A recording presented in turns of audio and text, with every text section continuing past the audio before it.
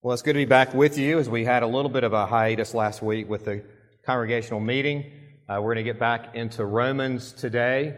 Remember last time we left off 2 weeks ago, we looked at Romans 5. And we saw there a contrast, but also a comparison between Adam and Christ. We ended with verses 20 and 21, and we're actually going to pick up with those verses today. I will readily admit that as I was looking through this passage, my plan was to cover the first 14 verses of chapter 6 today. As I got into it, I realized that was way overzealous. So that's going to be probably a 2-week, maybe even a 3-week study. But I want to read the entire text just so you see where we've come from, the end of Romans 5, where we're going to be today, which is Romans 6, 1 through 4, and then where we're headed, Lord willing, for next week. So if you have your copy of God's Word, turn to Romans 5. We're going to begin in verse 20. Now the law came in to increase the trespass, but where sin increased, grace abounded all the more, so that as sin reigned in death, grace also must reign through righteousness, leading to eternal life through Jesus Christ our Lord. What shall we say then? Are we to continue in sin, that grace may abound? By no means. How can we who died to sin still live in it? Do you not know that all of us who have been baptized into Christ Jesus were baptized into his death? We were buried, therefore, with him by baptism into death, in order that, just as Christ was raised from the dead by the glory of the Father, we too might walk in newness of life. For if we have been united with him in a death like his, we shall certainly be united with him in a resurrection like his. We know that our old self was crucified with him in order that the body of sin might be brought to nothing, so that we would no longer be enslaved to sin. For one who has died has been set free from sin. Now, if we have died with Christ, we believe we will also live with him. We know that Christ, being raised from the dead, will never die again. Death no longer has dominion over him. For the death he died to sin once for all. But the life he lives to God. So you also must consider yourselves dead to sin and alive to God in Christ Jesus. Let not sin, therefore, reign in your mortal body to make you obey its passions. Do not present your members to sin as instruments for unrighteousness, but present yourselves to God as those who have been brought from death to life, and your members to God as instruments for righteousness. For sin will have no dominion over you, since you are not under law, but under grace. So Paul's been developing this theme in the first 5 chapters of Romans to really highlight justification by grace alone, through faith alone, in Christ alone. And he's going to continue along those same lines, but he makes a transition point here in chapter 6. Because he knows, as we know as Christians, that justification will ultimately lead to sanctification, which is what he's getting into here in chapter 6. I want us to consider this text today under 3 headings: sin and grace, verses 1 and 2, baptized into Christ and into his death, verses 3 and 4, and then the newness of life that we read about in verse 4. So we know we are justified by grace alone, not through works. We are not saved by the law. And as Paul mentions at the end of Romans 5, he says, where sin abounds, grace abounds all the more. And some liberals want to take this passage and say, well, hey, is Paul actually giving us a license to sin here? And the antinomians would say, yes, he is. Antinomians would answer that in the affirmative. Antinomianism literally means against law. Biblically speaking, it means against the law of God. So their view is that if God's grace is indeed greater than our sin, then it doesn't really matter what I do, because my sin's going to be covered by the grace and forgiveness of God. Furthermore, if we're not saved by works, they say, then what part do works really have in the life of the Christian? They would say they have no place in the life of the Christian. Therefore, good works are unnecessary for the Christian.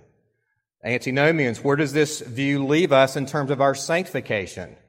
Well, it doesn't lead us anywhere with sanctification because there's not a desire to really change in light of our justification. There's no need in the antinomian world to put off the old and put on the new.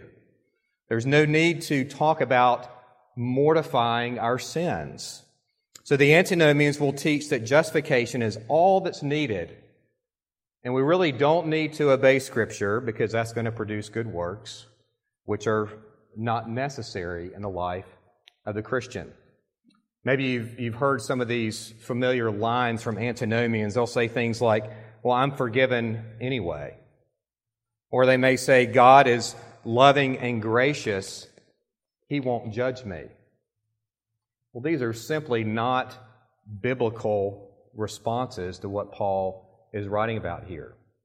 You know, the people that will support antinomianism, these are the churches that I will refer to as come as you are, leave as you were. Why is that? Because there's no emphasis on change. And sometimes these churches may have a great emphasis on converting people, which that can be questioned if they really are or not, genuine Christians, but there's no emphasis at all on discipling the followers of Jesus Christ into mortifying sins and growing in holiness. Well, during the Protestant Reformation in the 16th century, the Roman Catholic Church actually thought that Luther and other reformers were antinomians. Their biggest fear was that the reformers would take the doctrine of sola fide, that is, justification by faith alone, as a license to sin. But the Catholic Church didn't realize that the reformers actually had the same concern as they reminded their Catholic friends of Paul's teaching in Romans 6. R.C. Sproul comments that Luther responded, and I have this on your handout, to the charge by explaining that we are justified by faith alone, but not by a faith that is alone. What's the idea there? You're saved by grace alone through faith alone. We're justified, but it doesn't stop there. It continues into giving us a desire to love the Word of God and to live out unto the glory of God. R.C. Sproul continues to write, every time the gospel is preached, the demon of antinomianism knocks at the door and says that if we are justified by faith, then works do not count. And if works do not count, then works do not matter. No work we ever do will contribute to our justification. In that sense, our works do not count. Listen to what he says. However, it's not the same thing as saying they do not matter, because we are justified not by good works, but we are justified unto good works. We're not justified by our sanctification, but we are justified unto sanctification. Do you see the point there? It's a big point, a big distinction. They both matter. Good works matter, not in justification, but they matter in sanctification. There's really three different formulas being juxtaposed.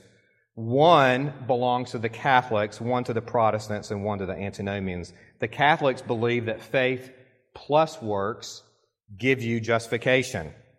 The Protestants, though, believe that justification plus works equals faith.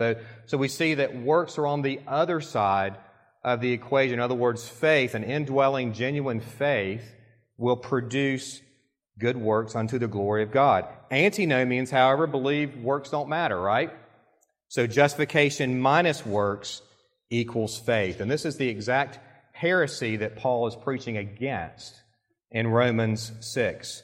Well, Paul is saying that while grace is greater than sin, that's true, that grace also gives us a desire, a motivation to live holy lives, which necessarily will involve mortification of sin and pursuing the Lord Jesus. Why is this?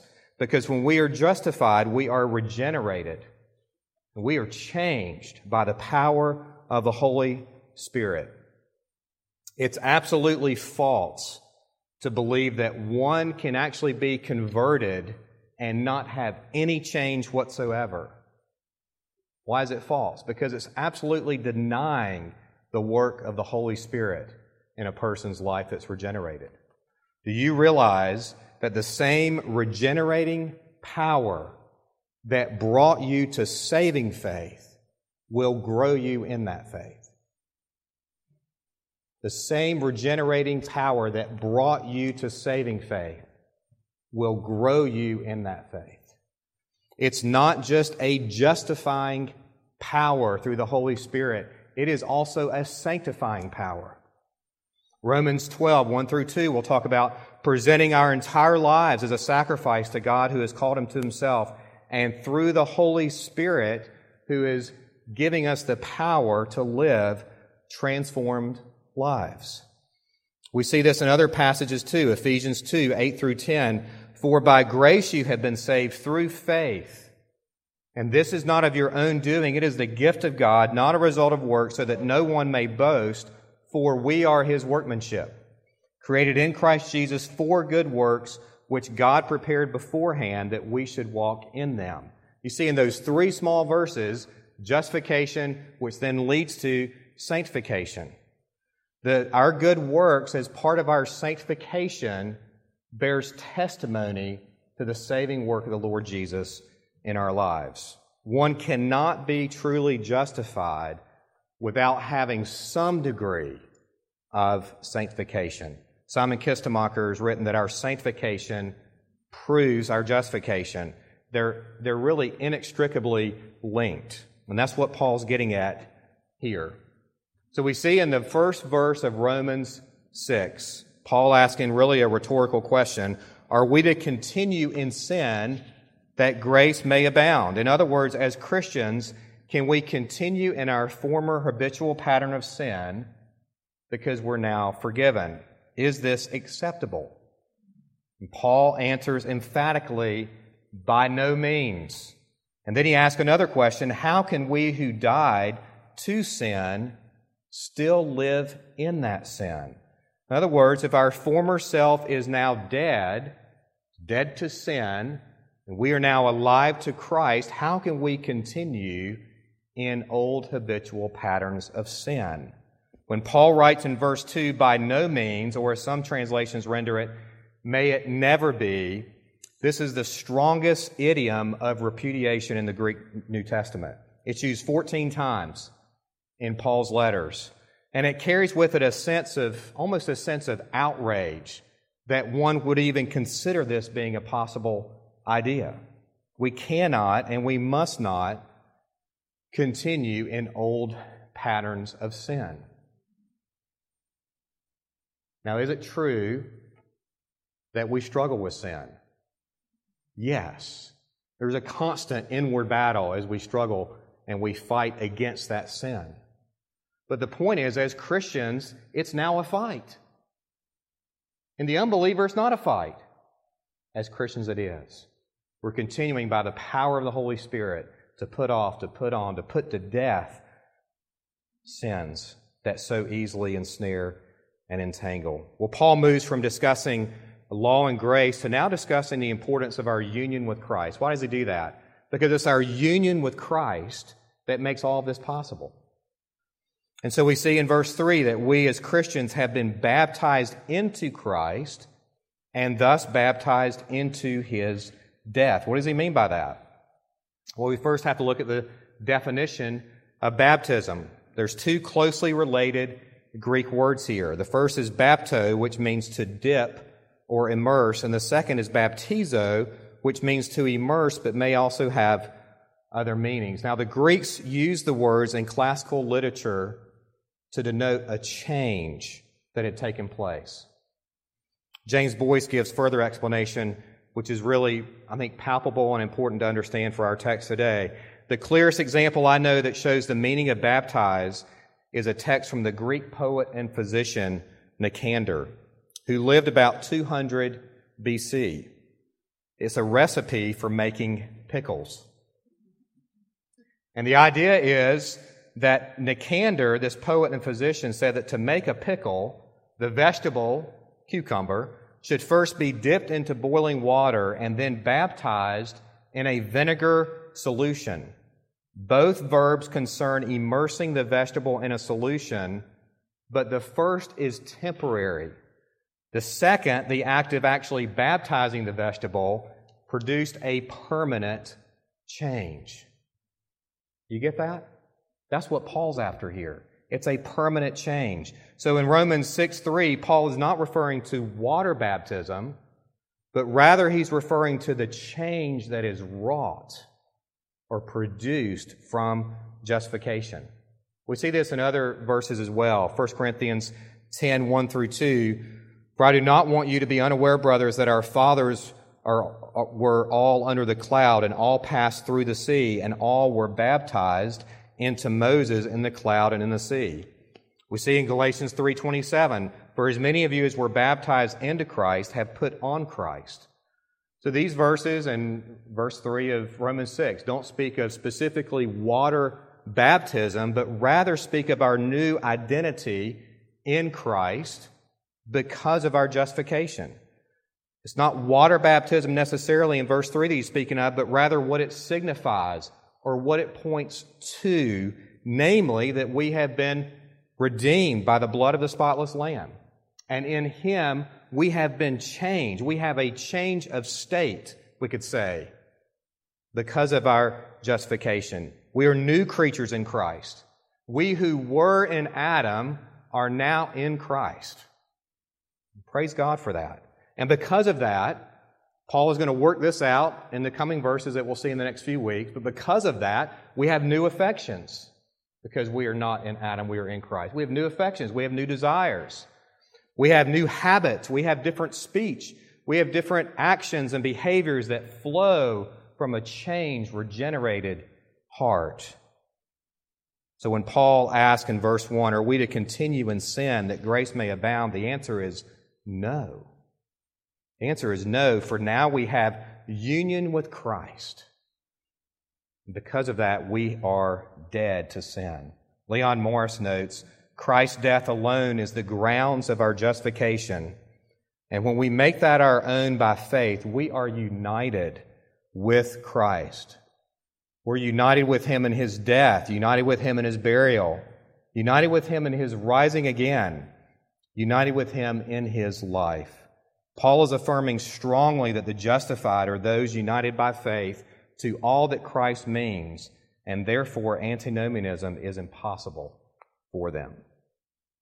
Well, notice Paul in verse 4 continues this idea of being baptized. We were buried, therefore, with Him by baptism into death, in order that, just as Christ was raised from the dead by the glory of the Father, we too might walk in newness of life.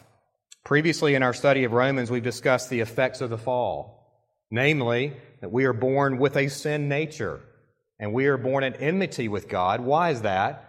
Because of the effects of the first fall, called original sin. Augustine would, on occasion, use the metaphor of Satan riding a horse. Prior to our conversion, we're the horse, have one rider, and that's Satan. He has the bit in our teeth. He's in control of the reins. When He turns our head in a certain direction, that's the direction we go. When He says, whoa, we stop. When He says, giddy up, we go, because Satan is our master, and we are his slave. But when we are converted by the regenerating power of the Holy Spirit, there's a change. But Satan doesn't give up willingly. There's a fight. Satan gives up the reins, but reluctantly, and he will do everything he can to get back the bit back in our mouth and to recover us as a slave, because he hates to lose a slave to God. We have to fight against the enticements of Satan throughout our entire Christian life, because he's furious that we have left his design. But something radically new has happened. We have gone through a spiritual resurrection. What does the Bible say about it? If anyone is in Christ, he is a new creation. The old has passed away. Behold, the new has come. 2 Corinthians 5:17. We're radically different now than we were before our conversion. And it's the Lord's doing as we submit our lives to Him and allow Him to work in and through us and to bring about change in our life through the ordinary means of grace. You know, one of the great blessings, I'll say, of being in a church like ours that is serious about the Word of God is that if you attend to the ordinary means of grace, the Word, the prayer, and the sacraments, and you seek to do that, and you allow that to drive you into your own personal study at home of the Bible, you can't help but grow. You can't help but be further and more sanctified and made more holy as the regenerating work of the Holy Spirit that saved you continues that powerful work in you to bring you more and more to Christ and make you more like Him. Well, I want us to look back at something I said earlier, which has great relevance with regard to verse 4. I said that baptism signifies union with Christ and death to sin. We must have union with Christ, that is justification, to free us from sin. I was at a funeral recently that celebrated the life of a person that had departed from this earth and into the everlasting arms of his Heavenly Father. We attended the memorial service. We also attended the graveside service. And at the graveside service, the person's body, which was lying in the casket, was actually put into a vault and sealed into this vault. The person's body had been, we could say, permanently removed from this sphere of life. When, like manner, Paul wants to emphasize in these verses for us today the finality or the permanency of us being removed from the rule of sin and death and ushered into the rule of Christ. He's saying that we as Christians have died to sin. Yes, we're going to continue to struggle with it. We have died to sin, people. It no longer has dominion and rule over us. So once we have been joined to Christ, to go back to sin, to go back to, we could say, old habitual patterns of sin would be like digging up a dead, decaying body. That's the picture Paul wants to give us here. Well, notice too, at the end of verse 4, Paul states, we not only have died to sin, but we have newness of life. We have been baptized into death so that, as he writes, just as Christ was raised from the dead by the glory of the Father, we too might walk in newness of life. Thus, we are dead to our former ways in which we once walked and while we were enslaved to Satan, and we are now alive with new life in Christ, who is our new master. Now, how many of you guys, as you think back over your life, y'all that are married, when you got married, how many of you experienced a lot of change? I hear some laughter and a lot of hands. There's great change. Could be a last name that was changed, could be an address that was changed. The way you now make decisions changes. Everything changes, right? And yet, when you marry, which is one of the greatest days, no doubt, of our lives, but it doesn't bring about the greatest change. What brings about the greatest change in our life was when you and I were brought to saving faith. That brings about the greatest change. We have, as R.C. Sproul puts it, changed from spiritual death to now spiritual life, from bondage to freedom. Sin characterized our former life, but not so in our new life. For we are in Christ, and because Christ is reigning in our lives, it is righteousness that should characterize our new life in Him. Well, Charles Hodge notes, there can be no participation in Christ's life without our participation in His death. And we cannot enjoy the benefits of His death unless we are partakers of the power of His life. We must be reconciled to God in order to be made holy, and we cannot be reconciled without thereby becoming holy. See the idea there? There's a whole idea of justification and sanctification, distinct and different, but justification inevitably leading to sanctification and a pursuit of holiness. I want us to spend a couple of minutes around our tables today discussing this. And this will be a real-life scenario for y'all in another week, perhaps. For others, it may not. Let's just say over the Christmas holiday, you're with a family member or you're with a friend. And this is the person that says, I am a Christian, I know who Jesus is, but I don't go to church. I'm really seeking to be a good moral person. My relationship with God is just between me and Him. There's no real need for personal growth and personal holiness. That's for another class or another kind of Christians. You get what I'm saying here? How would you minister to that person? For those of you that may not have that experience coming up in another week or two, how would you give wisdom to those that will? That's a real life thing in even the broad evangelical world. How would you minister to a person like that? Spend a few minutes and discuss around your tables. All right, let's come back together. So I kind of painted a scenario and a context. Person believes they're a Christian, they're not involved with church, they don't see a need for it, trying to live a good moral life, actually doing and obeying Scripture. This is for a different kind of Christian, not for them. And how would you minister to that person was the question. Some of y'all have family members, no doubt. Some of you have friends like that. How would you minister to them in a loving, gracious way? I've got a microphone. It means it's time for you to share.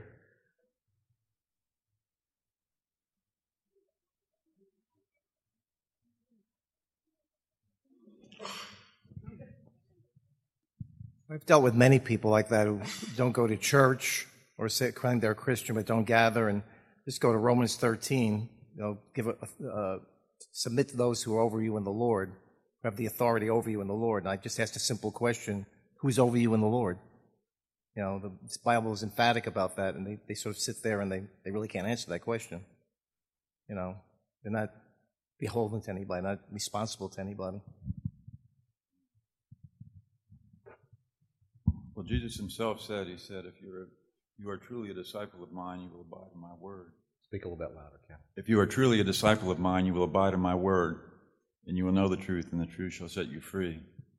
So how is it you're not abiding in the word? How is it you're not trying to obey him? That's good. Anyone else? Is that a hand? Yeah. Reluctantly, but yes. So I shared, and this is a book that I'm halfway through now, but an interesting, different approach rather than pointing necessarily back to Scripture, which is important, but and maybe some of you maybe have read the book Tactics, and asking questions to better understand in their words, how they're thinking about it. So starting with a question that is, not off-putting, but just saying, when they make a statement, what do you mean by that? And getting them to talk in their own words, and then following up with, how did you come to that conclusion, so that you can understand their logic, and then start to probe on some of those faulty points, but so that they feel understood by you, but you also learn more, rather than trying to assume where the breakdown is, that you better understand their backstory and what's really behind it. Good.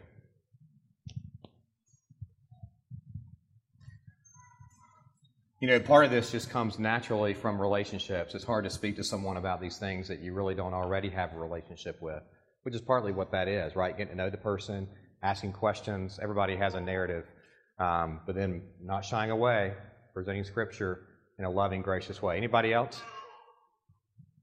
Yeah. Yeah, this is a situation that we definitely will be in this Christmas, and our prayer has to be, because these are family members. We start arguing if we get into too much doctrine and that sort of thing. But is that the Holy Spirit would make our words effective and move them closer to the Lord. So, amen. Yeah, it's good. Anyone else? I'm getting my steps in this morning.